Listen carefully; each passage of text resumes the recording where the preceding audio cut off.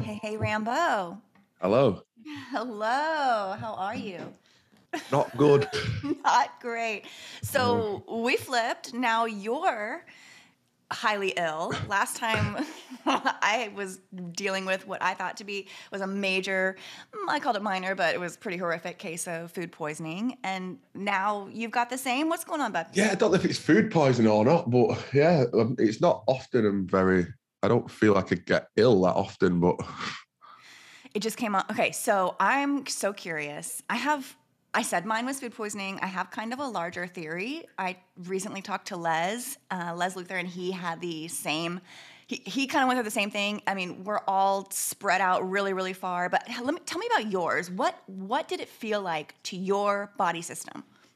weak. I'm very weak Yeah. and tired, like lack of sleep as well. Do you know? I feel like I didn't really, Joe, where you're like kind of asleep, but you don't know if you slept or not. Do you know? It's just Right. like Right. I had the feeling that sweats and yes, like your battery, like whatever battery system the human body exists as, whatever energy storage device that we are able to maintain within ourselves, it just stops working for this time. And like I felt that I ran to 0.0% battery and that, that's how I find I feel now. I'm on like 2% battery now. oh Just my But do you God. know, we were talking about sugar. That's kind of the only thing that a sugary drink is the only thing that's kind of feeling good at the minute for me. Do you know? Right? And what is sugar? It's energy. You said this last time. Yeah, yeah. Yeah, what is That's sugar? it's kind of It's a helped me crystal. out recently. It's Yeah. been 2 days though. Do you know that's with things. It's like it's been Yeah. 2 days. Do you know, like Mine lasted about, okay, so mine set on like on a Friday. I woke up, went to bed on Thursday feeling okay, I wasn't sick. Woke up on Friday feeling like all of every single ion, every single energetic property that had ever existed within me had left my body, was gone. I couldn't retain. The feeling of you can't get hard out to of even bed, you stand can't up. move, Yeah, can't even that's stand up. I felt like I was being such a prima donna, but I wasn't. My body, I literally couldn't. I mean, there were times you're talking to me now. Kudos to you, because I remember the sensation of I can't maintain a conversation. I can't even talk. I can't yeah. It's even. like my mind's like cloud that you can't Oh yeah. concentrate. That's how I kind of feel. Like you can't concentrate on things. You know, I can't even look at my phone screen. That's another thing. Oh Look at my phone screen. It's yeah. like I get, like I'm Yeah. gonna pass out. You know? Yeah. Well, you realize the light that we take in through our phone screens, it's actually a draining light. We are being pulled. Energy is being pulled from us through our through our eye systems, more so than we're receiving.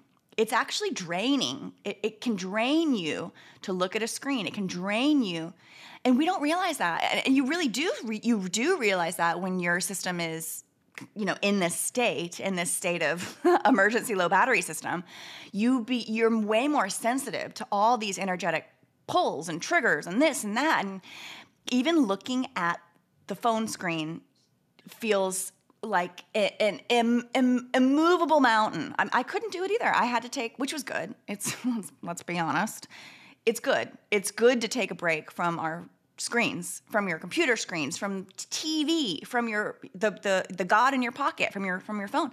Yeah. We blast that light into our eyes 24/7. We rarely get respite from our screens. And bigger, broader picture, what are our screens? I've said this once, I'll say it again. Screens are a method of concealment. What do you put up when you don't want someone to see what you're doing? You put up a screen. It's a fence. Essentially, the concept of screens is something. It's a concealment device, and we are getting all of our most quote unquote important information from screens, from concealment And you devices. can't seem to escape them either. Even if you No. go anywhere you go, there's kind of like something on. Do you know, like Yeah. it's hard to kind of escape the screen. Yeah, the amount of false light out there, the amount of like diode illumination, these tiny little red, blue, and green diodes, just trillions upon trillions upon trillions of them, more than I think are there even grains of sand in the whole wide world. Those screens are everywhere. Those tiny little diodes collected together on a screen system, they make up our world. We have more screened surfaces in our quote unquote natural worldscape than we do nature these days, especially when you're in a big city. My God, everywhere you look, the billboards are electronic. Every welcome, you walk into the welcome sign itself is electronic. You go into McDonald's, they don't have, the menus aren't actual text anymore. It's these screens that are projecting the menu in so they can rotate it out very quickly or whatever. It's all graphics. It's all light-based graphics. And that is exhausting. I mean, you can feel it now. You can feel it. When you're on low percent, you can kind of feel the energy it takes to just look at your screen, doesn't it? I think because I'm so low, I'm in the red bar. Yeah, you've gone from yellow to red, bud. Yeah, you're about to turn off. Normally, like in the past, like say I have like a flu-y kind, I would usually just lie in bed and watch YouTube videos or whatever. But I can't even do that. This feels different, right? This feels different. So Les had a similar thing. After I said that I had my sickness, and my sickness came on when I had traveled back from Malibu. I'd had my dive tribe adventure in Malibu. It was amazing. Just an incredible time. I really felt like I had spiritually and emotionally and I'd really centered myself. I had gone, some people are like, oh, I want to go on vacation to recharge. I really did. I recharged my batteries, for lack of a better. I recharged emotionally, physically, all the things. I really, really did. And I heard the ocean, all these things that I felt that I knew, like I just knew that I needed to do. I checked all those off my list. Okay. So then I get back and then there's this, and then boom, I am ill. And it's a type of illness that I've never experienced before. I immediately attributed it to food poisoning because I ate left, of course, when I get back. I'm like, oh, what's in the fridge? Oh, this old Thai food. Let me grab that.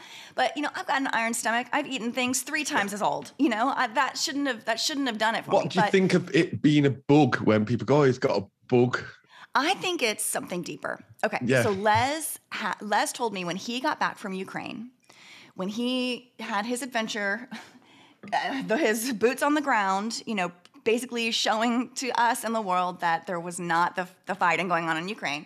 When he came back from that, he experienced the exact same illness. It was like a 3-day wipeout, which is what happened to me. Hit me on a Friday, recovering on Saturday, and then by Sunday I was still really low energy, but I could at least move about, and that was kind of my first day of feeling back to somewhat normal. Then by Monday I was great. So it was really like a 3-day intensive recovery, but by the 4th day I was totally good.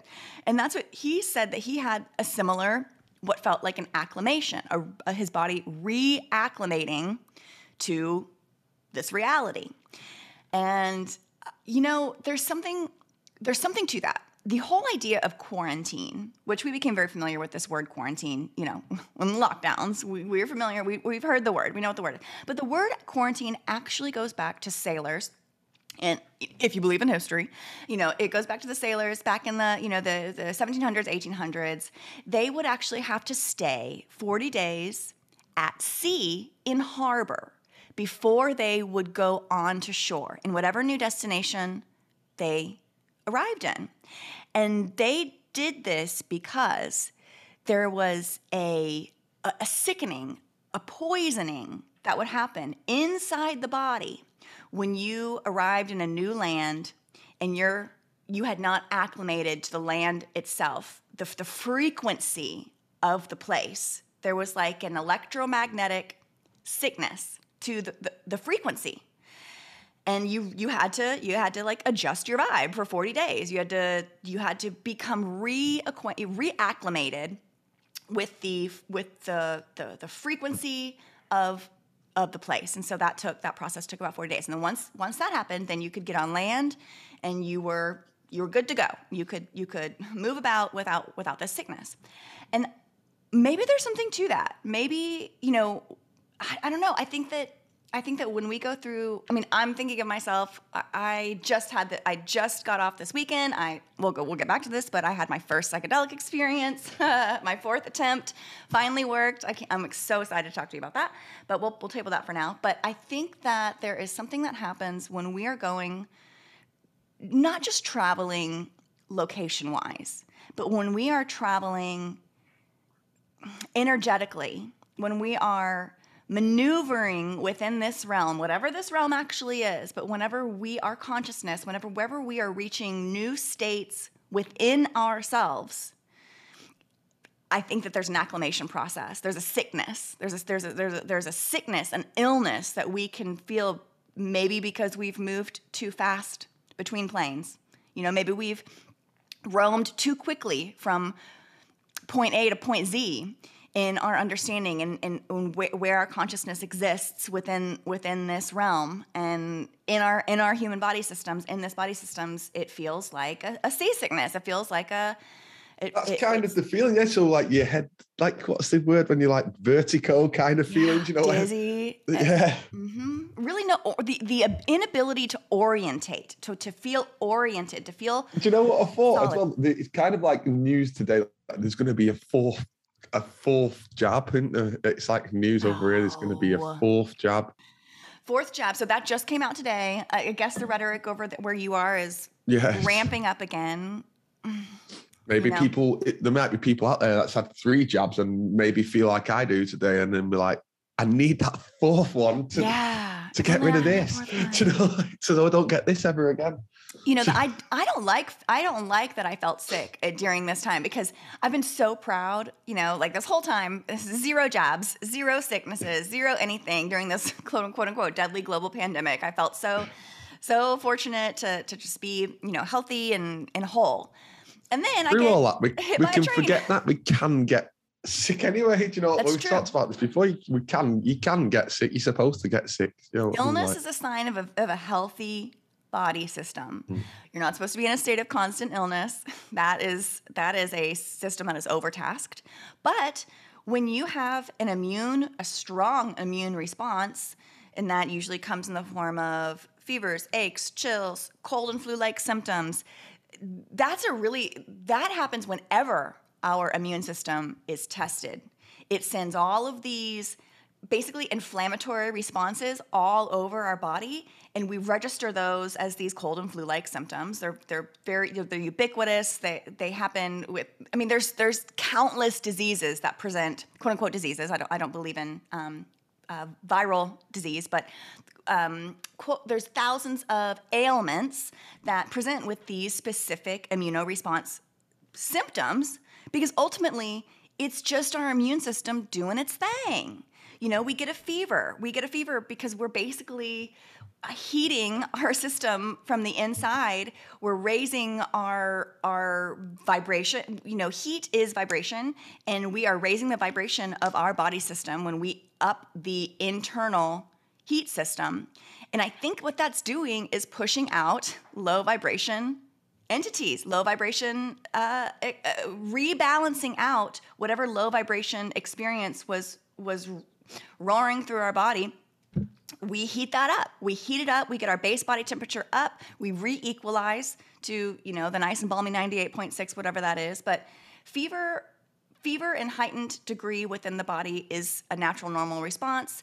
It kicks us on our ass, and then we have like the expellant experiences, the sneezing, the coughing, when you're getting all that phlegm out. I didn't actually experience that with I didn't really have any like cold symptoms. That's kind of not me that either. I've kind of got a little bit of a cold symptoms, but I think it's just more through just like tiredness myself. Are you feeling anything in your ears? Are you feeling anything in your ears? Yeah, it feels like when you're on an airplane, and it's your ears kind of. That's me too. Yes, my ears, like this equilibrium, this need to pop. I feel like I've been underwater that's one that hasn't actually left. That experience, that feeling, that sensation that I'm underwater. It's one of my ears, and I feel like I'm constantly underwater, and I'm just about to go deep enough to where my ear will pop, but it never really gives me that satisfaction. Of sick. The Queen is sick again and is not attending. a Parliament thing for the first time ever again. Yes, I read about that. And this is not her first. Oh no, there's been a few now. This first time ever this year, isn't there? You know, like, of missing things. Yeah. So what's the one today? She's missing. It's not the Jubilee. What? Because that was her birthday. What is it? The State Open of Parliament. It's called. And she's never missed. Never missed. And they're saying it's mobility issues, right? Mobility. I think so. Yeah. But I've seen there's quite a few people out there like predicting the Queen's death for the 20th of May. I've seen a few people, The Illusion, who come on our show, done it, but there's also been a few different like kind of people on YouTube putting this. So what is it about 520? What is it about? I'm not sure. I've not looked into it enough to see, because I've seen too many people talking about it. It's like when you see quite a lot of people saying it, I kind of like just like go over my head a little bit, really. You know, okay. I've not looked into why it's the 2-5. Well, let's take a step back. The Queen is predicted to die on the 20th of May. However, it's all story. The Queen is a character. She's a fictional character and always has been. She's a figurehead, and there really is. We've explored this extensively. Yeah, we've actually done. My favorite exploration is on Ella Slack. She is the Queen's stand-in. She's the Queen's body double. It's not a secret. She's actually known for this. Like it's a position that she has held for the vastness of her adult life. She plays this version of the Queen, and in an official capacity. And now what that means is she does all of the Queen's appearances before the Queen does. She's the one the day before or in preparation of the event, whatever the event is. Every single public appearance of the Queen, in quotes, every single public appearance of the Queen is pre-routed, pre-mapped, stage played by the Queen's physical body double. She's the same height, same weight, same basic physical. Nobody really gets close to them, do they? Do you know? Right. And she does this, and this is anybody can look this up, and this is not a secret. This is her job. She literally, and they say it's safety precautions and safety measures. They're going to need someone. It's like a dress rehearsal for a play. You know, they need to sit in the audience and watch the players on the thing to see if anything goes wrong, like from the audience perspective. And so the security teams, they set up the entire event as it will be for the Queen. She walks. She does exactly what the Queen theoretically would do. Meets the crowds and greets the crowds. They have the crowds and everything. It's completely. It's a full dress rehearsal. Full on. It's the exact same event. And when you understand that this actually happens, when they have this full event prior to what we are told is the real event, you begin to ask some questions and you begin to see things a little bit differently. And what I understand is Ella Slack is the Queen. Everything that she does is then reanimated, reconfigured using technology so that what we see through our screens is a projection of the Queen doing exactly what Elisa did. See. Yeah. It's just she's already done it. Quote, real Queen. We see that, don't we, on screen, yeah. It's just an identity. And Rambo, you said it. Nobody really gets close enough to the Queen to see if that's her or not. Or if that's just some hobbly old woman wearing a hat, shuffling around, shaking a few hands. Does anybody really get their hand shaken at these things? I don't know. I don't think so. But we see on TV, we see it in our newspapers, we see it all over the social medias. We see these events taking place, and they're waving from the royal balconies, and they're walking the royal promenade, and there's throngs in the crowd just screaming, oh, they're so excited.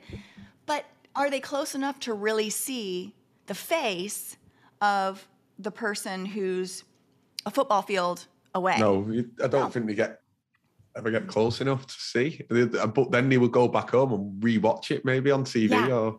And she'll have the same outfit on. It'll be that purple hat or, whatever. Yeah. And they'll be like, oh, I was there. She looks so beautiful or whatever. She's so regal. She's the queen. And all they saw was a dress rehearsal. And you've actually experienced this before. Which royal was it when you were at school and you? Oh, Prince Charles. Yeah. It was. Yes, it was all everyone around them. It was at this college event, so the college took us, and it was like crowds of people around him, but he was also he was behind fences at like little rails anyway, so nobody could like run up to him, Mm-mm. But it was like shaking hands and stuff. But I couldn't get close enough. But I left there feeling like I'd just seen Prince Charles, Yeah, you do. You get the feeling that, and in your mind, it's even closer than what you actually do. Like you left with a sensation that you had personally met Prince Charles, which isn't. Even though I didn't shake the hand. I was there. Right. I could see the figure walking around, but that's about it, really. I could just see through the crowds of people, Yep. And that mirrors my experiences with celebrities. I've had my brush with a few of them, a notable one being Lindsay Lohan. I actually encountered her a couple of times back in the heyday of 2007 in Hollywood, and when she was like at her absolute pinnacle of being a hot mess. And I had one instance that I really truly believed that I had like met and become friends with Lindsay Lohan. But in reality, all that had happened was I saw a Tasmanian devil spin into the club, spin around, spin to the bathroom, spin back out, spin somewhat near me, and then spin out. And it took me many, many years. Okay, and after that night, I was like, I'm best friends with Lindsay Lohan. I danced with her, blah, blah, blah. And so that was in my head. But when I really deconstruct it, I didn't see Lindsay Lohan at all. I didn't encounter truly, physically, this person. I just had the experience of what I was told was Lindsay Lohan.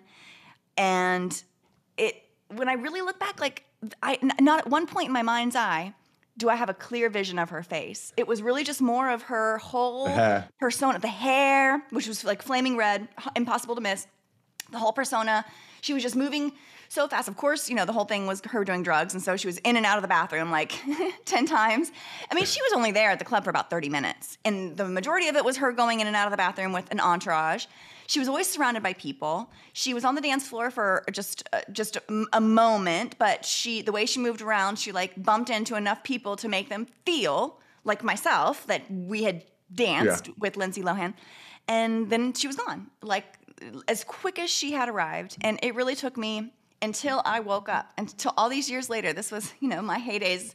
2007 was a long time ago, and it took me a really, really long time to realize that I actually did not have any experience with a celebrity. It could have so easily been a double, just an entity, a character, an identity to further the narrative, which at the time was very strong, that Lindsay Lohan was this out of control drug, she was just this celebrity gone wrong. At the time, like Paris Hilton, Britney Spears was having her breakdown at the same time. This is the time that Paris, I was just about to mention her. Have you seen Britney now posting all the naked pictures? Oh boy. And it seems to be the same picture though as well. Do you know, like that's what I've seen it pop up on. I've not logged in Twitter for a while, and I looked there, and it said fans are asking Britney Spears to stop posting. But there was one the other weekend she was stood with it holding this dog naked as well. Do you know, like he. Shim. Shim. Oh God, Britney Spears. I don't think that Britney Spears is a real entity either. I think Britney Spears is a character that's been played by multiple actors over a lifetime and had an identity projected on that we see through our screens on the cover of magazines. We are presented with a Britney, and that's a packaged illusion. It's an illusion. And I think what we're seeing now, because when you really look at all those when you look at her various posts on Instagram, and trust me, I've gone down this rabbit hole, she looks different. Like she just looks like a different actor. Teeth are different. Physical, just the musculature, the morphology of her face is different. And they're like, oh, well, she's just getting older. She's aging. I don't think it's that. I think that that's an easy way to explain it away. Oh, she just looks different because she's gone insane and come in and out of insanity quite a few times, and that can change your appearance. But I believe that what is happening is our biggest idols, the people that are put on the highest of pedestals, the unreachables, Britney Spears being one of them. She is a supernova, a star that burns so bright, but is ultimately designed to implode. That's what a supernova does. A spectacularly bright star in the sky that we can marvel at. And then the only option is for it to go out in a fiery crash. Yeah, burn out. And that's what these stars do. And Britney Spears is the new Marilyn Monroe. She is physically based off Marilyn Monroe. Her story is shades of Marilyn, this extreme idolatry mixed with just the most, it's like just an extreme sadness, just a sadness to the life. You know, when you really deconstruct Britney Spears' life, it's just sad. It's just, it's kind of sick and it's sad. I mean, the conservatorship, she's essentially a prisoner in her own life. Again, I don't believe that there is actually a Britney Spears being held captive in this scenario. I believe that it's all narrative around this character. I also don't believe that Marilyn Monroe was actually a real person. I think that she was a character that was played by multiple Hollywood starlets that had similar physical features, Jane Mansfield being one of them, very similar looks, and then a facial projection is mapped on, just like we see with Snapchat filters. You know, instead of puppy dog ears, you know, it's an entire face. It's an entire identity. It's an entire face. And people are like, oh, well, they couldn't have done that back then. Guys, they can do anything, anytime. The technology that we don't believe they can do it through like kind of Instagram and stuff. You know, oh, it's like because it's just film looking like it's on a mobile phone or whatever. People don't think that it could be done because it's on social media.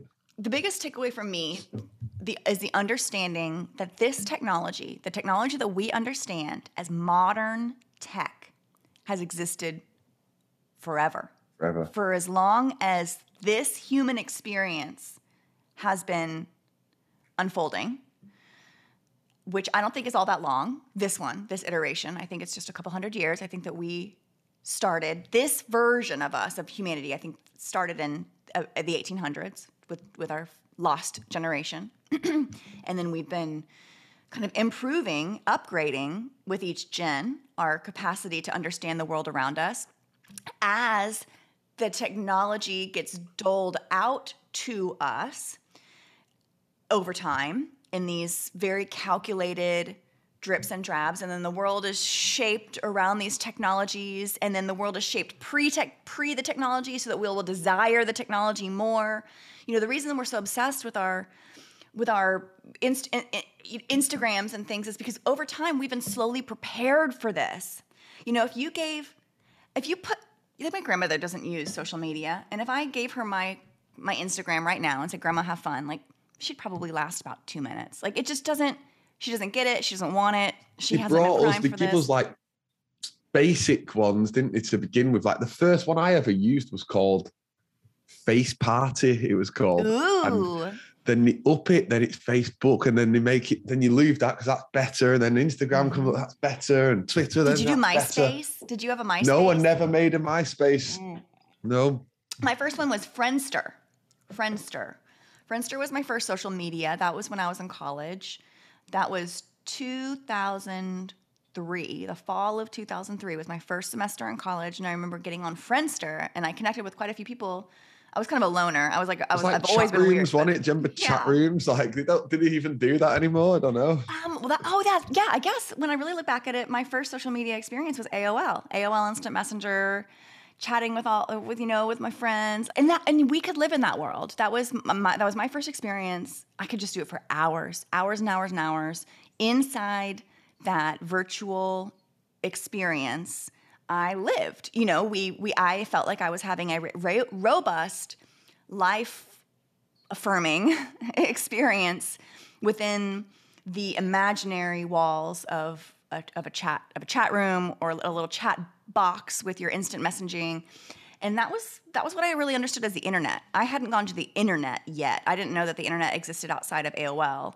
I thought AOL was the internet. And so that wasn't college. I was like middle school that I started chatting online and stuff like that. But then college with the social media, and then I was in college as well when Facebook started. And at that time, you actually had to have a .edu account. You actually had to be in a university at the very precipice of Facebook when they were just rolling it out to other schools, because it started at Stanford, and then it rolled out to other colleges within the private echelon, like Harvard. I think other Ivy Leagues got it, and then they rolled it out to other colleges and universities, major university networks, and then it was other schools, and like they just kept opening, and then eventually everybody could be on Facebook.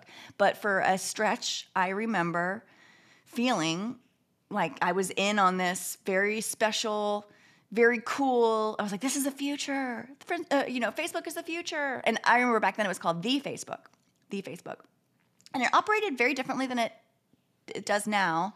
But it was definitely a way to connect, to find and connect with individuals. And they had a messaging component, and you could message people, which is kind of, the messaging component was borrowed, I think, from everything, the chat rooms and everything. Like we feel when the anonymity between our screens and ourselves, when that wall is up, when we feel that we've got this anonymous interplay between us, this whole vast universe of the internet, we feel like on one side and whoever we're chatting with is on the other side, there's a freedom that happens psychologically within that, and we can be more ourselves, typing versus talking. I think that there's something to be studied there about language and about what we understand as privacy and freedom and all of this stuff. But yeah, I definitely remember feeling like I made more friends, even in college, when you're supposed to be like out and about socializing. I actually met many of my, what I consider now to be friends. I met them through these social networks. I did not meet them in, well, some of them I guess I did, but like the majority of people that I remember meeting and becoming my friends early in college, I had met through these systems. I was just really comfortable with the chatting versus talking. Like you said the other week, in person, it's not the set. It's easier to talk sometimes, isn't it? I have a hard time. I'm a loner. Like I get social anxiety really quickly. I feel like, and I think it's because of the way that just I was raised and the job that I've had. Just something about it. There's like a falseness and a fakeness that I'm still trying to remove from how I operate. I feel like there's like a side of me that turns on, like I have to please everybody, like, oh, hey, oh. I have to be like a certain version of myself when I'm in a group of people, versus if I'm just conversing one-on-one through the magic of the internet. I can be my true self when I am communicating through this device, through the computers, through my phone or whatever. But when I'm in person, I feel like almost like I have to put on a different version of, like, a different me.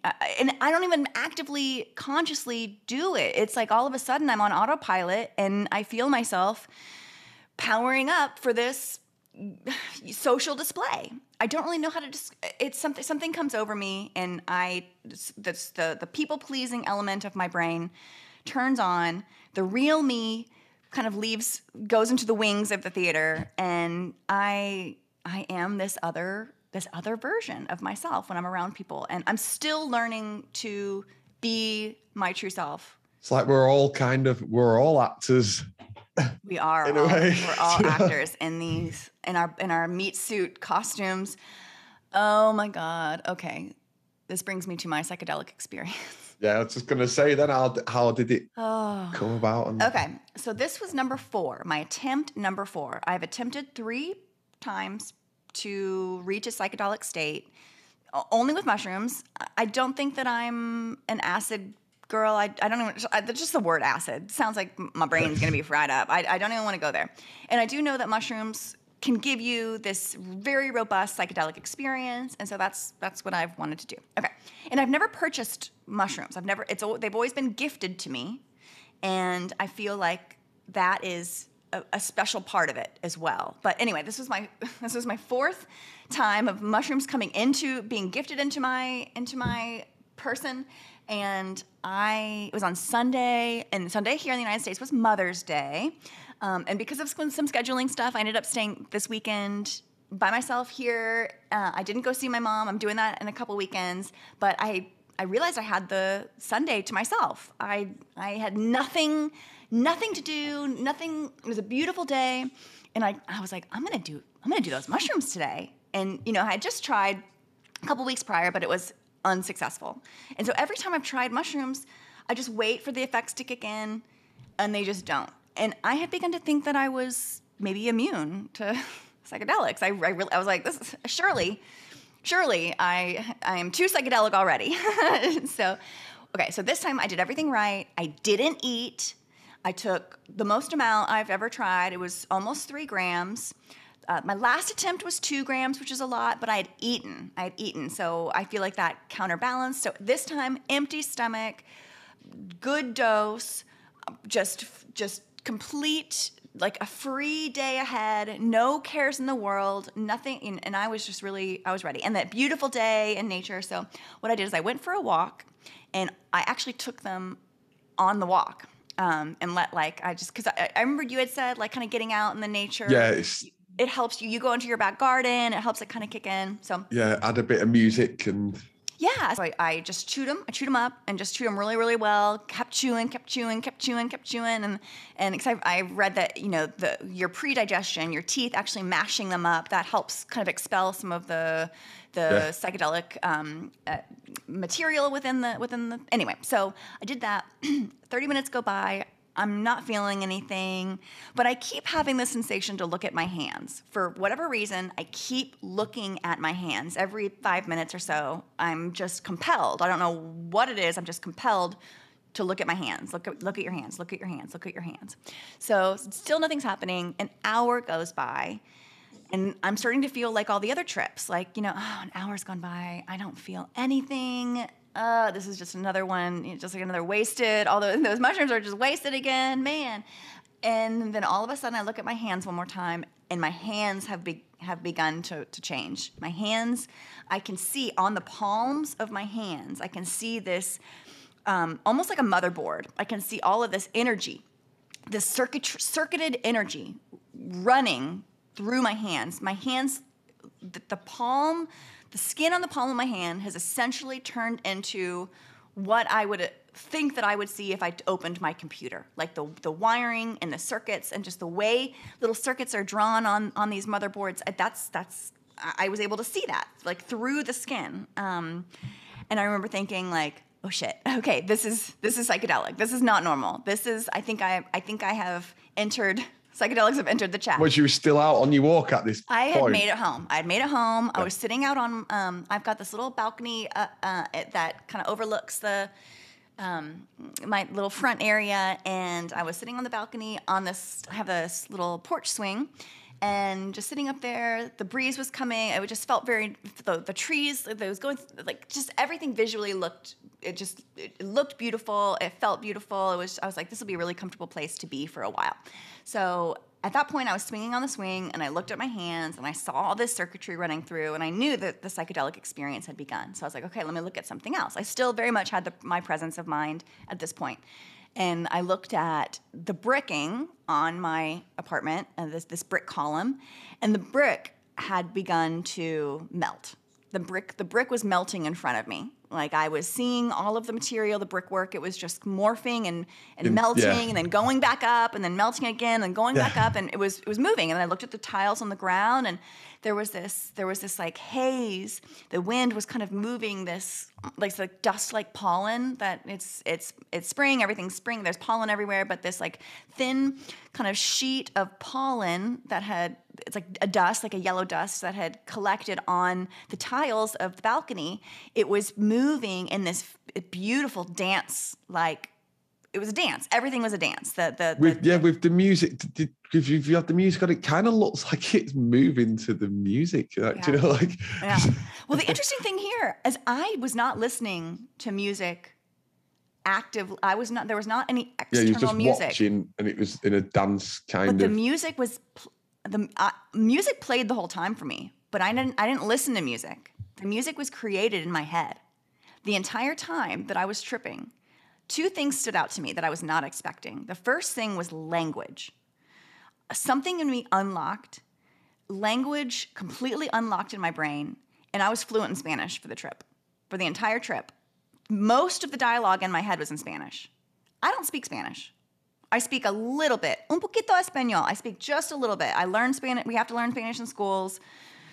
You have to, so I had years and years and years and years and years, even college level Spanish and some French. But I am very good with language. I moved around a lot as a kid. I spoke languages as a child. I have kind of like a linguist. I pick up languages really quickly. I speak a little bit of Korean as well. Like if I'm enmeshed in a language, I will pick it up very, very, very quickly. The language part of my brain is always been really, really fast. Even as an adult, I can pick up new languages very quickly, which is something that they say is very hard to do. But the fact that my inner dialogue was Spanish during a majority of the trip, and also Spanish guitar. For whatever reason, it sounded like there was Spanish guitar coming through an old crackly radio the whole time, and just this beautiful, almost like an old movie set in. It's in the background. It was just in the background, like the soundtrack to an old movie coming through, it sounded like the crackle of an old style radio, and it followed me wherever I went. It was just in me. The radio receiver was in my head, and the Spanish was so strange, and I kept okay. So throughout the trip, throughout my experience, what I kept feeling was an onboarding of new consciousness. I would have this like rolling sensation in the back of my neck and spine that whenever I was like once I realized I was tripping, I was like, okay, just feel everything. Don't try to explain it all. Don't try to understand it all. Just feel it. And actually that was kind of a hallmark myself throughout the trip. Like me and my consciousness separated. And I was guiding myself through it. And I kept saying, quit trying to explain it. Like in my mind, I was like, what am I going to say on Realize Radio? What am I going to say on Realize Radio? And the other me, my guide me, kept saying, get the fuck out of here with that. Like, don't even think, like there's no words. Just enjoy it. There's not even words. Just know there's not even words to truly explain this. Just be in it, experience it, feel it. Okay, so the language was level 1. So language and music, that part of my brain cracked open, completely opened up. The language barriers that I have on my operating system, which is basically, modern English, that's my barrier, that's my mother system, my mother language. And that's really all I know when I'm in this state. But that broke open, and it unlocked a whole other host of language, which is essentially an operating system. And so I achieved early on in the trip, I achieved a level up on my operating system of language, and it was opened up to multiple languages. I was even conversing so Spanish and Korean are two, other than English, are the two languages that I have the most conversational skills in. And I would not say I'm fluent. I would say that if you put me in the middle of Korea or Mexico, I would be totally, totally lost. But in this experience, it was fluid and fluent, what I was hearing and what I was able to conjure in my mind. And I didn't hear any English the whole time, other than myself saying, don't try to explain it. Like, that was the only, myself as an English guide. The rest of it was kind of outside of the bounds of what I understand to be my language. Anyway, okay, so level 1 was getting above language. And then I felt another wave of consciousness separation. And that's the only really way I can describe it, is I was unhinging my consciousness, decoupling my consciousness from myself, and then another consciousness, a different, possibly greater consciousness, was coming on board. I was letting it come in and take over. I don't know if that was the consciousness of the mushroom, if the mushroom itself has its own consciousness that I was now able to experience, or if this was more of a collective conscious, if I was like tapping into a much broader shared consciousness that just exists inside and outside of us at all times. We just aren't able to tap into it for whatever reason. Okay, so within this space, within this next, after I had been like, oh, cool, the walls are melting. Oh, cool, I'm hearing Spanish guitar. Oh, cool, I'm completely fluent in Korean and Spanish in my head. Once I kind of oohed and awed about that, I felt another wave coming on. And this one took me to the back rooms of my human body system, the machine of me. I got to look at all the mechanics and wiring of it from a distance. The one thing that the hallmark of this experience was I felt like I was between worlds. I felt like I was between this world and whatever world was projecting this world. I was in this in-between crawl space.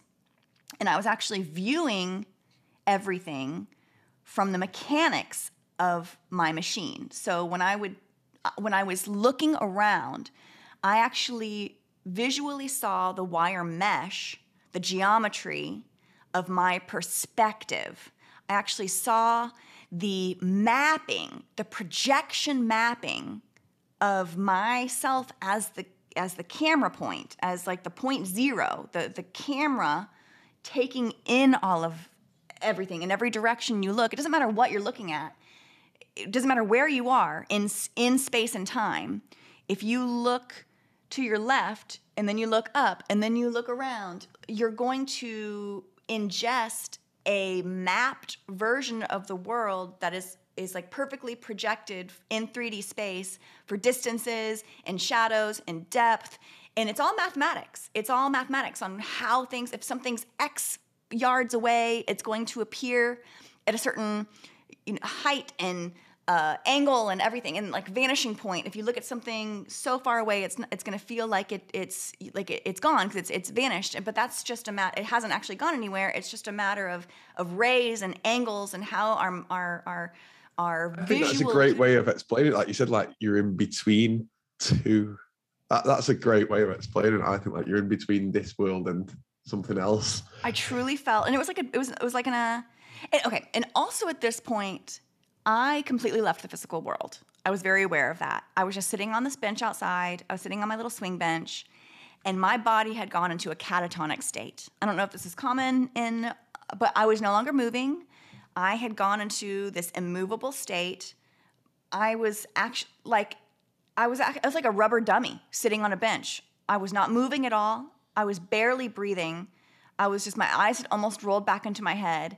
And I left this world and just went in for a couple of hours. I completely left the physical world and went into my brain world.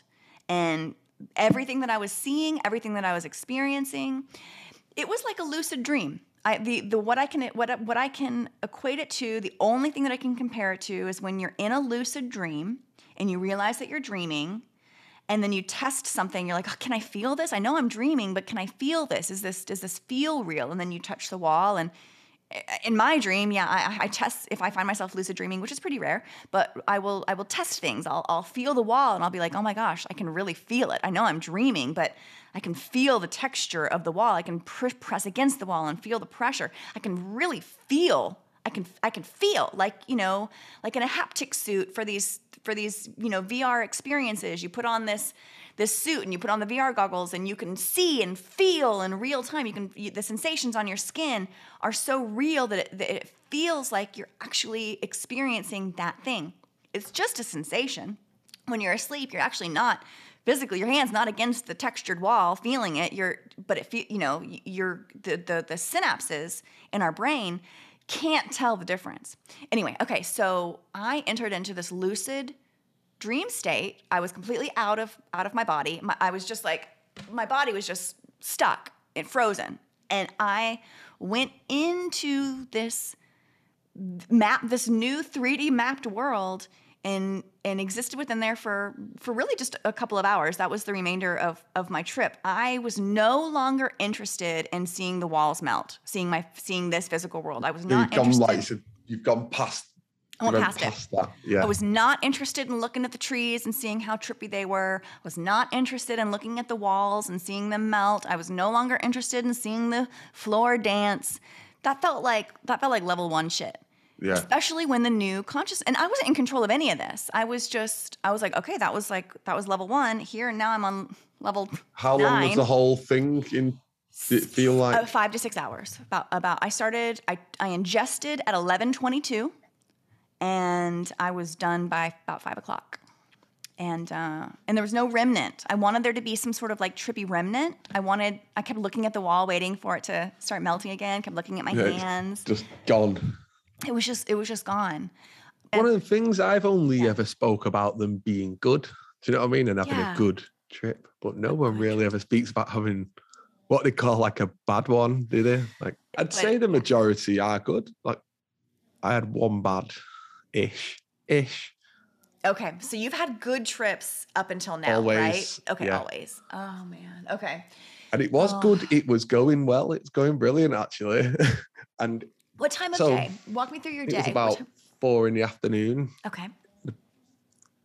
Deck chair out in the garden, chilling, and I had about 7 grams maybe. Okay, like so that's way more than I had. Yeah, but you're also way more than me. You also are a boy. Yeah, so I had half, and then there's kind of like, I could feel some. So then I just thought there's only that little bit, and I don't want to have them again. Like, I feel like I don't want them for a bit now. Yeah. So I just had the rest of them. And then I just sat in my garden and just like chilling out. And then the sky is all doing all the nice stuff for me again. And it's all really nice. And then it kind of see symbols in the sky. Did you see Celtic symbols again? Like the crosses and stuff? No, it was more like a maze shape. But what was weird is that I had like these 2 shadows appear in the corner of my eyes. And when I looked, they'd gone. But I've never feel like I've proper figures, hallucinated. Like people, people like figures. And honestly, the sky was doing all the shapes, the clouds and everything, but I didn't feel like it was a bit weird really. And then I got this urge to like kind of hold my breath. I don't know why. Ooh. So I held my breath and I felt like I just could still breathe. It was weird.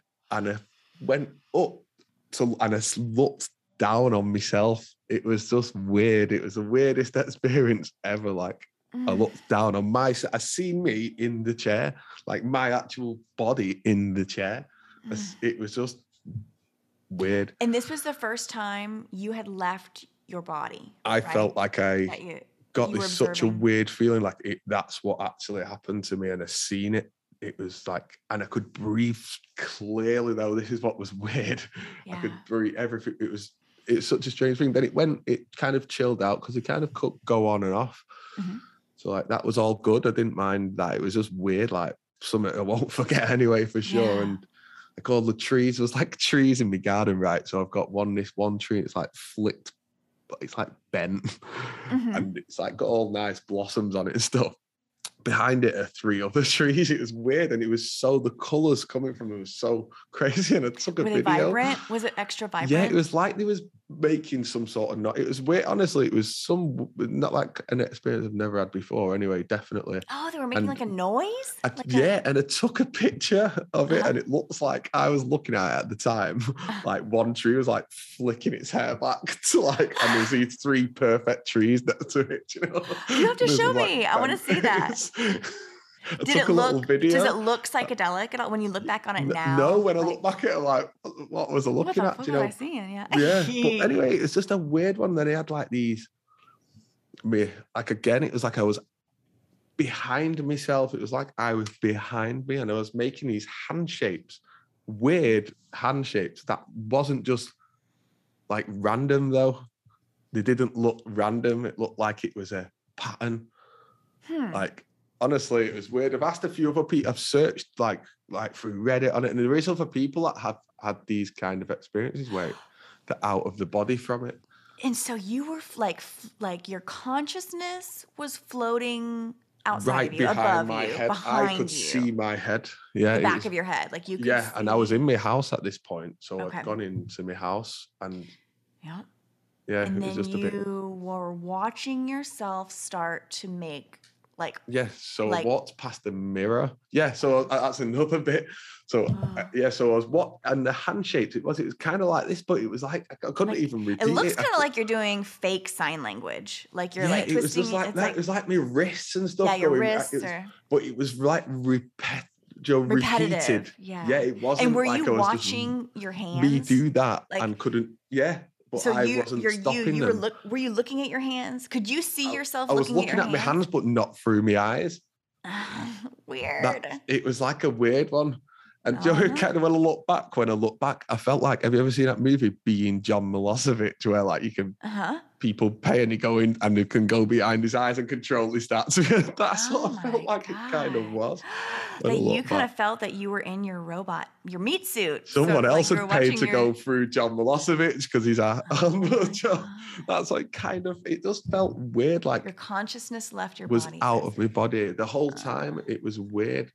And then it was like, it was honestly, and then even that wasn't too bad, but it was more that I didn't have kind of like the control. So it sounds like crazy, but all along as well, these two dark shadows was there the whole time in the corner of my eyes. So like at the very side of your periphery, you could see like almost as if someone was sitting on your shoulder. Yeah, but I couldn't see a person. Yeah, I couldn't see a person. There was something there. It felt like it was watching the whole experience with me. You got the sensation that they were watching, whatever it was on both sides was watching. Yeah, and it was crazy at the time. I was still able to think, what is this? What is it? I wasn't like out of it or anything. Like I could still think in my head, like, what are these handshakes and stuff? Like, wow, wonder what it means. That's what I was kind of thinking. So I was like, what does it mean? Yeah. And it was just a bit of a crazy one. And it kind of, to be honest, don't think I'll be having them again for a while.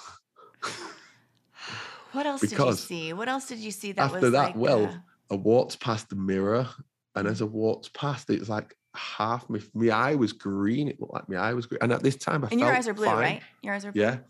Yeah. One was one went to a different color. And honestly, it was like at this time I felt all right again, like I felt in control of myself and everything. And looked past the mirror, and half my face just looked messed up, like.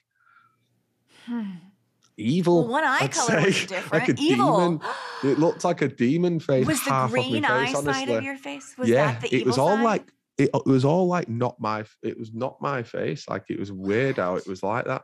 Like it was like it's hard to explain, and it's something that I've not forgotten exactly as it was. And that was for about half an hour. I'd say. I was like kind of like stepping back and going back, and it was still there and stuff like that. I was like, what the fuck? Oh my God. But yeah, when I think back now, I'd think that's kind of scary. Have a little break from them.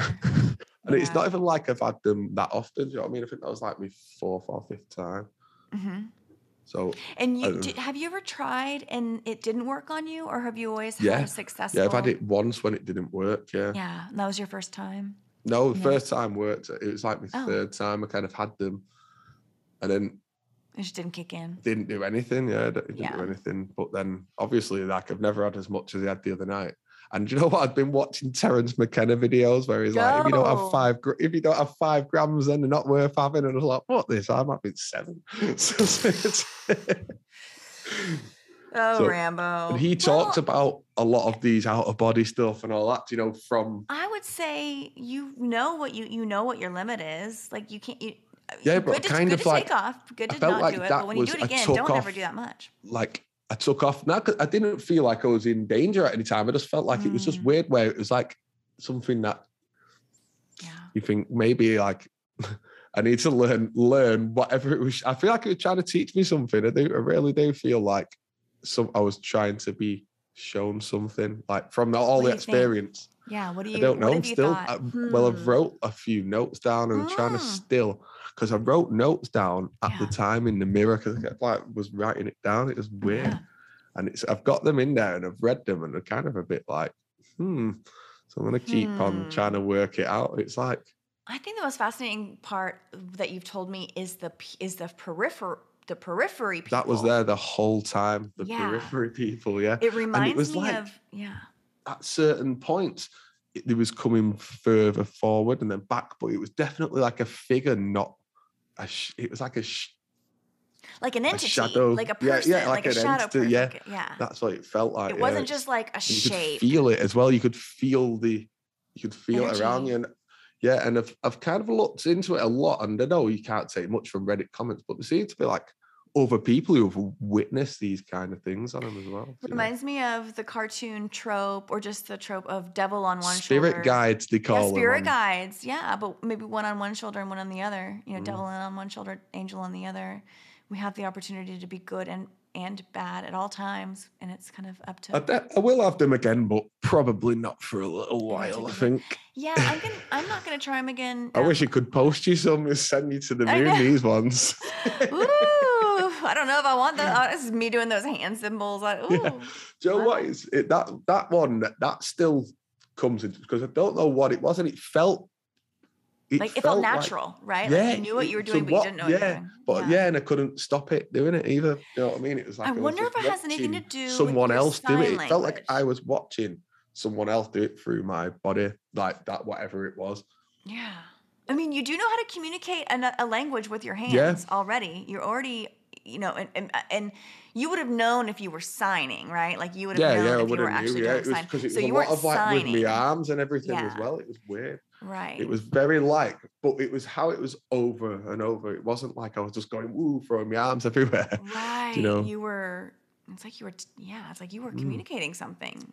So someone was. But someone, because like you were watching yourself walk around the house or whatever. It was weird. I was like, who's in control? Myself. Who's controlling this thing right now? I'm not in there. Who's in control? Ooh. Westward Beach. Well, like the like spiritual. They say they're spiritual kind of drug, aren't they? So maybe that's what it does. Kind of opens up. What's your thoughts on acid? On acid-based psychedelic? I don't think I'd Me neither. try them, to be honest. Me neither. Mushrooms is as far as it acid just probably sounds go. bad. Other than that, I know there's other stuff out there. I don't know what the name of it is. Is it I can't even pronounce it. There's like lots of different plant-based psychedelics, and I know that there's like certain toad and frog, like the secretions and stuff. I know that certain things can get you really psychedelic out. And then there's things like ayahuasca. That's the one I was trying to say. Ayahuasca. And that's more like you can't just do that casually. Like to do ayahuasca, ayahuasca, I'm not saying it right, but I kind of think that I'm not familiar. The only thing I'm familiar is with people like going to these retreats, to do it. And it's like you have to go to a shaman, and then you're in the thing, and then it's like a whole thing. You can't really do it on your own, but mushrooms you can. Nobody talks about a bad trip. I don't even know if that was a bad trip. When I look back, I don't know, but it just kind of didn't feel like the others. Nowhere near the others. Like the others were just great, really. Yeah. You did have a bit of the scaries. There's nothing memorable. When you look in a mirror and then half your face is evil and your eye color has changed on the evil side of your face. It wouldn't go away. And I was stepping away. And it wouldn't go away. Oh, like trying to rub your face. Yeah, it was back again. And it didn't go away. That was like it was my face. It was like the weirdest feeling ever, really. It was like how it was like I could touch and it felt different and everything. Like it was just weird. It was in the mirror. It was just crazy thing. God. Maybe you're just getting more of it. Like you're getting more of the things that you can see, and it wasn't necessarily a bad. I don't know, but you're right. I come out of it feel like it was a lesson to learn from what I kind of experienced. I feel like I got shown certain things like the holding the breath part that kept happening, like hold your breath, and it. Yes. Oh, okay. And how the lungs, how the oxygen, you said it just felt like it was flowing so freely. You're just breathing like the most clearest breaths. Okay, so that reminds me when I was a kid, a recurring dream that I had was being submerged, finding myself submerged underwater, panicking for just a moment because oh no, I'm underwater, and then realizing that I can breathe underwater. And then starting to take these breaths, and the sensation, the feeling of the breath, the air with the oxygen going into my lungs, it was like the clearest, most pure oxygen, most easy, pure breaths that you can experience. And that's just the hallmark of that dream. It's not just being underwater, not just breathing underwater, but how easy, the ease of breathing, the clean, the fullness of the breath. I haven't had that dream in a really long time, but yeah, that's interesting. Good trip. And that was when I felt like I was up and out of myself, because I was sat on a chair, remember? So that was every time I felt like I was, when I held my breath, it was like I went, yeah. And how many hours into your experience until you actually disconnected, like that you were watching yourself do the hand things? How long into the trip was that, do you think? About 2.5 hours or something. When do they say the peak time is? The peak time of the trip? Like, I'm not sure, because I've normally had them only last for 4 hours, and this lasted for about 6 hours. Like, and Joe, how I got you get it to stop through eating, so I ordered a big takeaway, really, just to like. And as soon as you had that, I was back in the room completely. The world already looks so psychedelic. I kept saying that to myself. I would look over at these plants, and the plants looked wild, and I was just like, they already look like that. This is what they look like. It just is wild.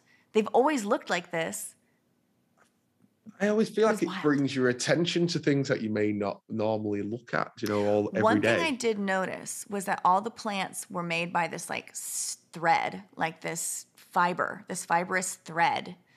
And it was reminded me of Westworld, that like fiber, that thread that gets pulled, the tendon fiber that when they're building, the opening sequence, and you can see how they build the eyeball, and you can see how they build the just like the muscle fascia and stuff. It's just this thread, this 3D printer, that's just 3D thread by thread wrapping around the body and creating different elements of the body.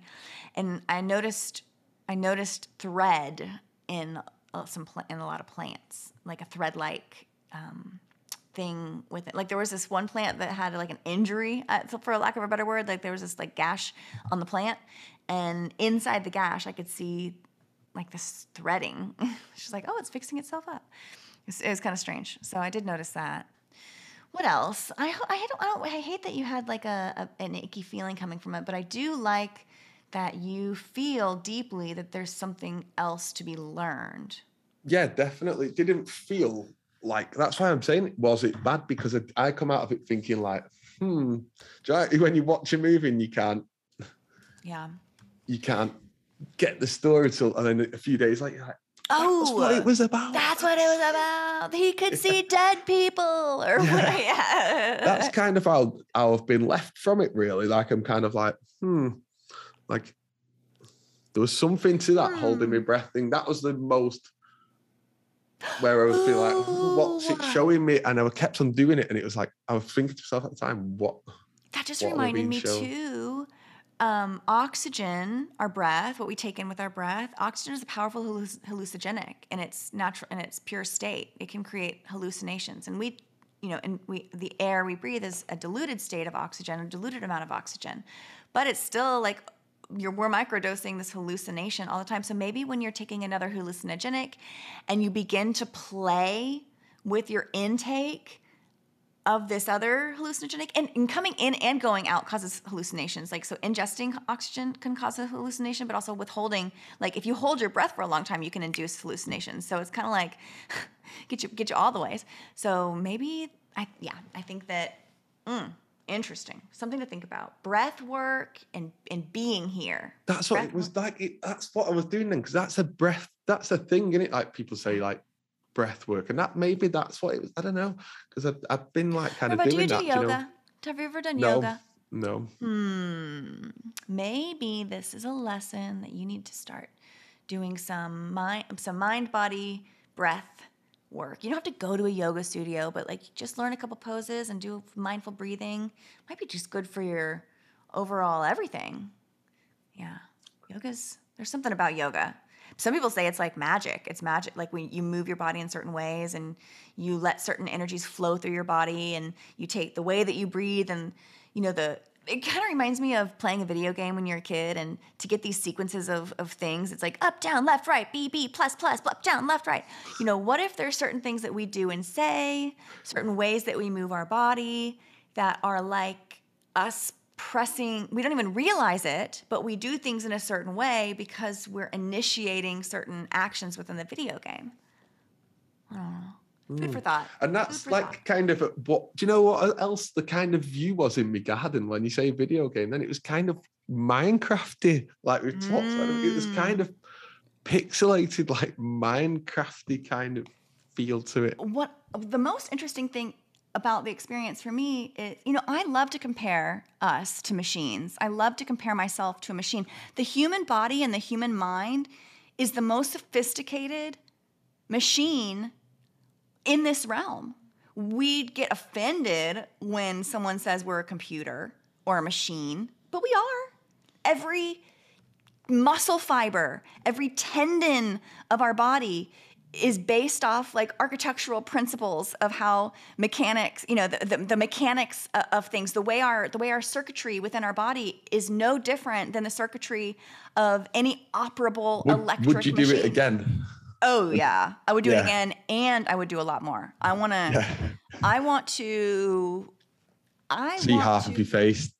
I want to. Well, actually, so you said in your experience, you saw two different sides of you. You saw one side of your face appeared to be like a good, and one side of your face appeared to be an evil. Well, towards the end of my trip, I decided to look in the mirror. I was like, oh, I got to do that thing that Rambo did.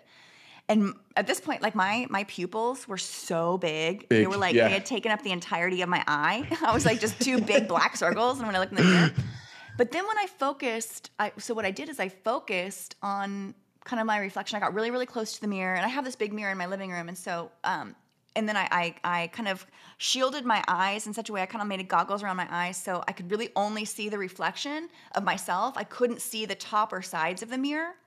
I kind of gave myself the sensation. And I was able to see myself I was able to see myself as if I was sitting next to myself, not as a mirrored reflection, but I was able to view. I've never been able to do this just looking into a mirror, but I was able to decouple myself, and I was able to like move into the mirror and see and be in the room of the mirror. I was able to see the mirrored place as its own realm, and I was able to be in there. I left my body. I left my consciousness decoupled from my physical body system. And once that happened, once the sensation of my consciousness leaving my physical body system, there was a light that actually left my eyes, and I looked like just a lifeless dummy, like a prosthetic dummy sitting there on the sofa for the time that my consciousness was no longer in my body, just observing my body, observing my mirror self, observing myself, watching my mirror self. I looked like for lack of a better word, like an NPC, like a life. There's no life in the eyes, like just a bodysuit, just a meat puppet. I saw myself just as a meat puppet, just hanging here in this realm, just moving. Not at that point, I wasn't moving. I was just sitting on the sofa, but it was okay. This also reminds me, there were multiple times in the trip that I kind of came back to for a split second and was like, who am I? I'm not. I was identity completely decoupled from me while I was tripping. I was not myself. I was not this person with this backstory and this life that I've lived. That I could really see that as just a collection of what could be false memories. Like I was just what I believed to be myself and my story was really just like a little hard drive that you could just plug in to any old thing. And my collection of everything that I believed to be me, everything that I believed to be my history, was just a story. Was just a story that you could plug in anywhere, and then that person would be me with my story, and then you could do it to anywhere. And I felt so strongly that all of that was fiction, that what I believed is my entire life, what I believed to be all of my keystone memories, everything that really anchors me to me, childhood stuff, accomplishments as an adult, all of that was just a story. And I could see it it just didn't... Just be plugged in. Just to be plugged in to make me feel like I had this rich, robust life. Like it was a trick. It was a trick. I saw it. I saw what I understand as me and my history as a trick into making me feel like I was an individual. When in this experience, in this psychedelic state, I felt beyond individual. I felt like I was everywhere, everyone and everywhere in space and time at every time. Everything that had ever happened, everything that ever will happen, everybody that's ever been, everybody that ever will be was in this in-between space, was just parked. I get that. And like you see, it's hard to really put into words in it. Like I'm struggling. I'm struggling. It is hard. I am struggling. Until you experience it, then you kind of get it. Because even now, I keep still think of my stuff. Like I reckon you'll still think of that. Like again, like, oh yeah, I remember that. From when I had mushrooms. And with it being so recent, you'll probably have more come to you from your experience, I imagine. The one thing I really wasn't expecting was to go inward for so long of it, for hours and hours. I mean, there was really only like 1 hour. My first hour of tripping was the only time, my first and my last hour were the only time I was really looking around, looking around at the world, the world around me, trying to see what was different, how the world around me was operating differently. I thought that was going to be the whole trip. Like just looking around going, wow, looking around going, wow, looking at this going, wow, looking at that going, wow. That was just a small portion of my trip. The majority of it happened when I was just sitting in this catatonic state. Just my body was completely motionless. I went inward. I don't even know if my eyes were open or closed. I think they were just open, and I was just sitting there like a dead fish or something, Who knows if my neighbors walked out and saw me out there? Who knows what they would have thought? Oh. Okay, so the other thing that I noticed that I did that I could not stop doing was contorting my body as the mushrooms were as the new consciousnesses were coming on board. I would feel this like rolling sensation within my body, and I would consciously go, let it happen, whatever it is. Welcome in, come on in. I'm letting you in. But I noticed that as they were happening, I wanted to crane my neck back and twist back and do this crazy back bend, and I was contorting my neck and my shoulders, and I could not help it. I couldn't help it. And there's this one serial killer who was known for, and I don't believe in any serial killers, but the story goes this one serial killer would contort his victims. He would bend them back over in these weird back bend positions, and he would leave them there. I can't remember which one it is. I think it's one of the big ones, like Jeffrey Dahmer or something. But I kept noticing that I was doing that. I was contorting my body into these really strange physical, I would just do these weird things with my body. And that was and then I went catatonic. After that, I just found this one position that felt like it worked for me. And I stayed in that position for 4 hours, just sitting out there on the bench, kind of swinging. And I was looking up for some of it at this white ceiling above me. But the way that the white ceiling, I realized could be absolutely anything. It was my projection screen. I realized that I was a projector. My mind was a projector. And this white screen in front of my eyes, if I looked up, it was just a white screen. It was like I was in a movie theater. In that white screen, I could project anything onto it. And just like a movie, it's just like a movie experience, and I did. And that I projected my consciousness onto this white ceiling, and I stayed in that, moved around in that for the entire time. And when I say moved around in it, I mean a lucid dream. I left my body state, went into this projection, moved around, could feel stuff, could feel myself, feel myself moving in this in-between world, these kind of the galley between the consciousness or reality and unreality or whatever. I could feel it. Even though I was just sitting on this bench for 4 hours or whatever. It was so, I don't have words. I wish I could explain it.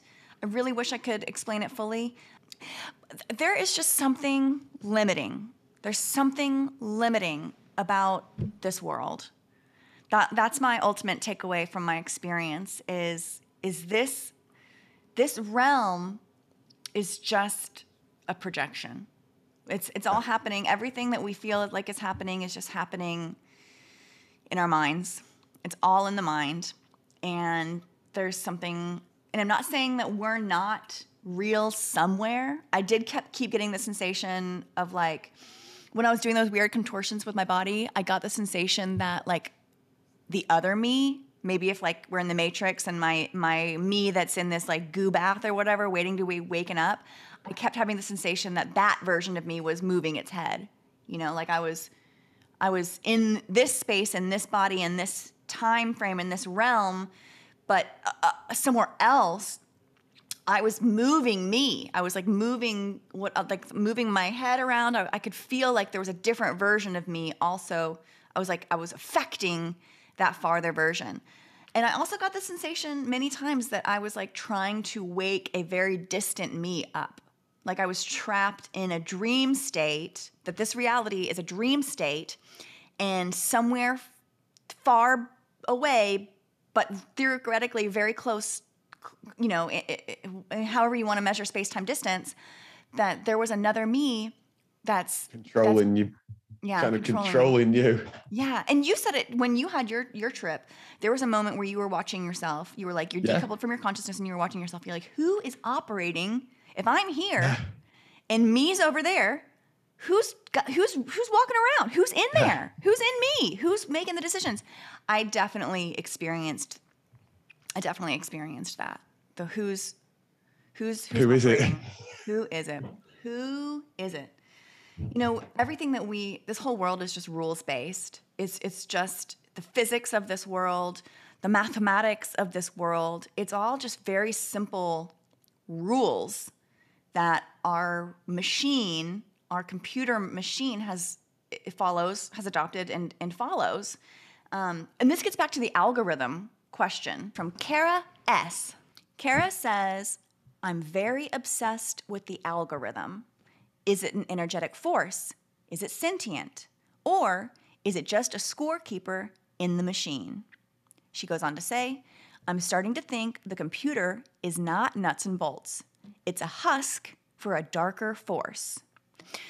You know, I think this is such a deep question because we consider algorithms as something to be with computers only. You know, an algorithm is basically a rule that has a positive, successful outcome or an unsuccessful outcome, and it learns to operate only so it gets that either positive, if you want it, or the negative outcome. You can set to whichever one. So theoretically, a thermostat has an algorithm to where if it's X degree, it will turn on. And if it gets to X degree, it will turn off. And it knows that's the rule it follows, that's the rule it functions. That's a simple algorithm. And I think that algorithms can get highly complex and highly complicated, but ultimately it's just a rule. And there could be two outcomes to that rule. And if it does one thing, it does one. If it does the other thing, it does the other. And it's set. And I think that our entire experience in this realm is a series of rules that we have adopted in our mind, in our operating system. The physics of this world are just rules. Things water flows a certain way because of certain rules. I feel like all the physicality, everything that we understand as physical beings and physical entities are just properties of an algorithm. They're just following an ultimate design, an ultimate set of rules that are the highest order of the system, and everything that flows from and within the system, us, everything around us. That's also hard to explain. Yeah. It's a good way to explain it. Yeah. Makes sense to me. And I think that, everyone's like, this goes back to the world being flat. Is the world flat? Is the world round?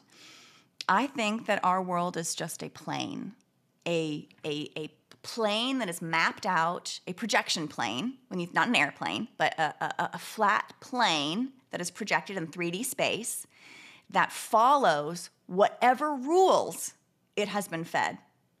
And the modern physics of the day are what feeds our machine, what it feeds our rules of the algorithm. And I think that if those physics say that the world is round, then our world could be round. If those physics say that the world could be flat, I think that it could be flat.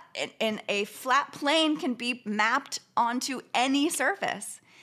I think that, based on the rules and the algorithms that it's operating on. Oh man, my language part of my brain is still suffering. I'm maybe it was all the Spanish I spoke on my trip, but I'm really, really, really having trouble connecting. This is my first time really talking since it happened. I've just been so this is kind of interesting. I'm definitely struggling with language at the moment. More will come back to you with what actually happened, I think, as well. Like as the days go on, I still need some time to process. I still need some time to process what's going on. And I definitely still need some time to answer Kara's question about what the algorithm ultimately is. Definitely. I feel like my brain's just scrambled. Like, I try and think, I'm like, what? I've literally today and yesterday, I've kind of just been like. Well, everyone who's listening, conjure up some positive healing vibes for Rambo. Yeah. Oh, man. Well, I know how you feel, that it's not pleasant, but maybe you're experiencing something like a frequency shift, and that's what your body's going through. Yeah. It's hopefully today's like the last day of it. That's what I'm kind of hoping, that I wake up tomorrow and I'm better. So that's how it kind of works. You wake up, don't you? Like, it's gone. I know. I'm hungry again. Yeah, I know. Oh, I loved being hungry again because I wasn't. I lost my appetite. Like, legit. I did not want to eat anything for a couple of days. And then finally it came back and I was like, ooh, everything tastes so good. Yay. So that's fun. Well, I hope that you have a swift recovery, that tomorrow you wake up feeling back to normal, back to your old self, whatever that is, whoever we are. And okay, well, we'll catch up soon. We'll feel better, Rambo. We'll talk soon, okay? Just speak soon. Okay, bye.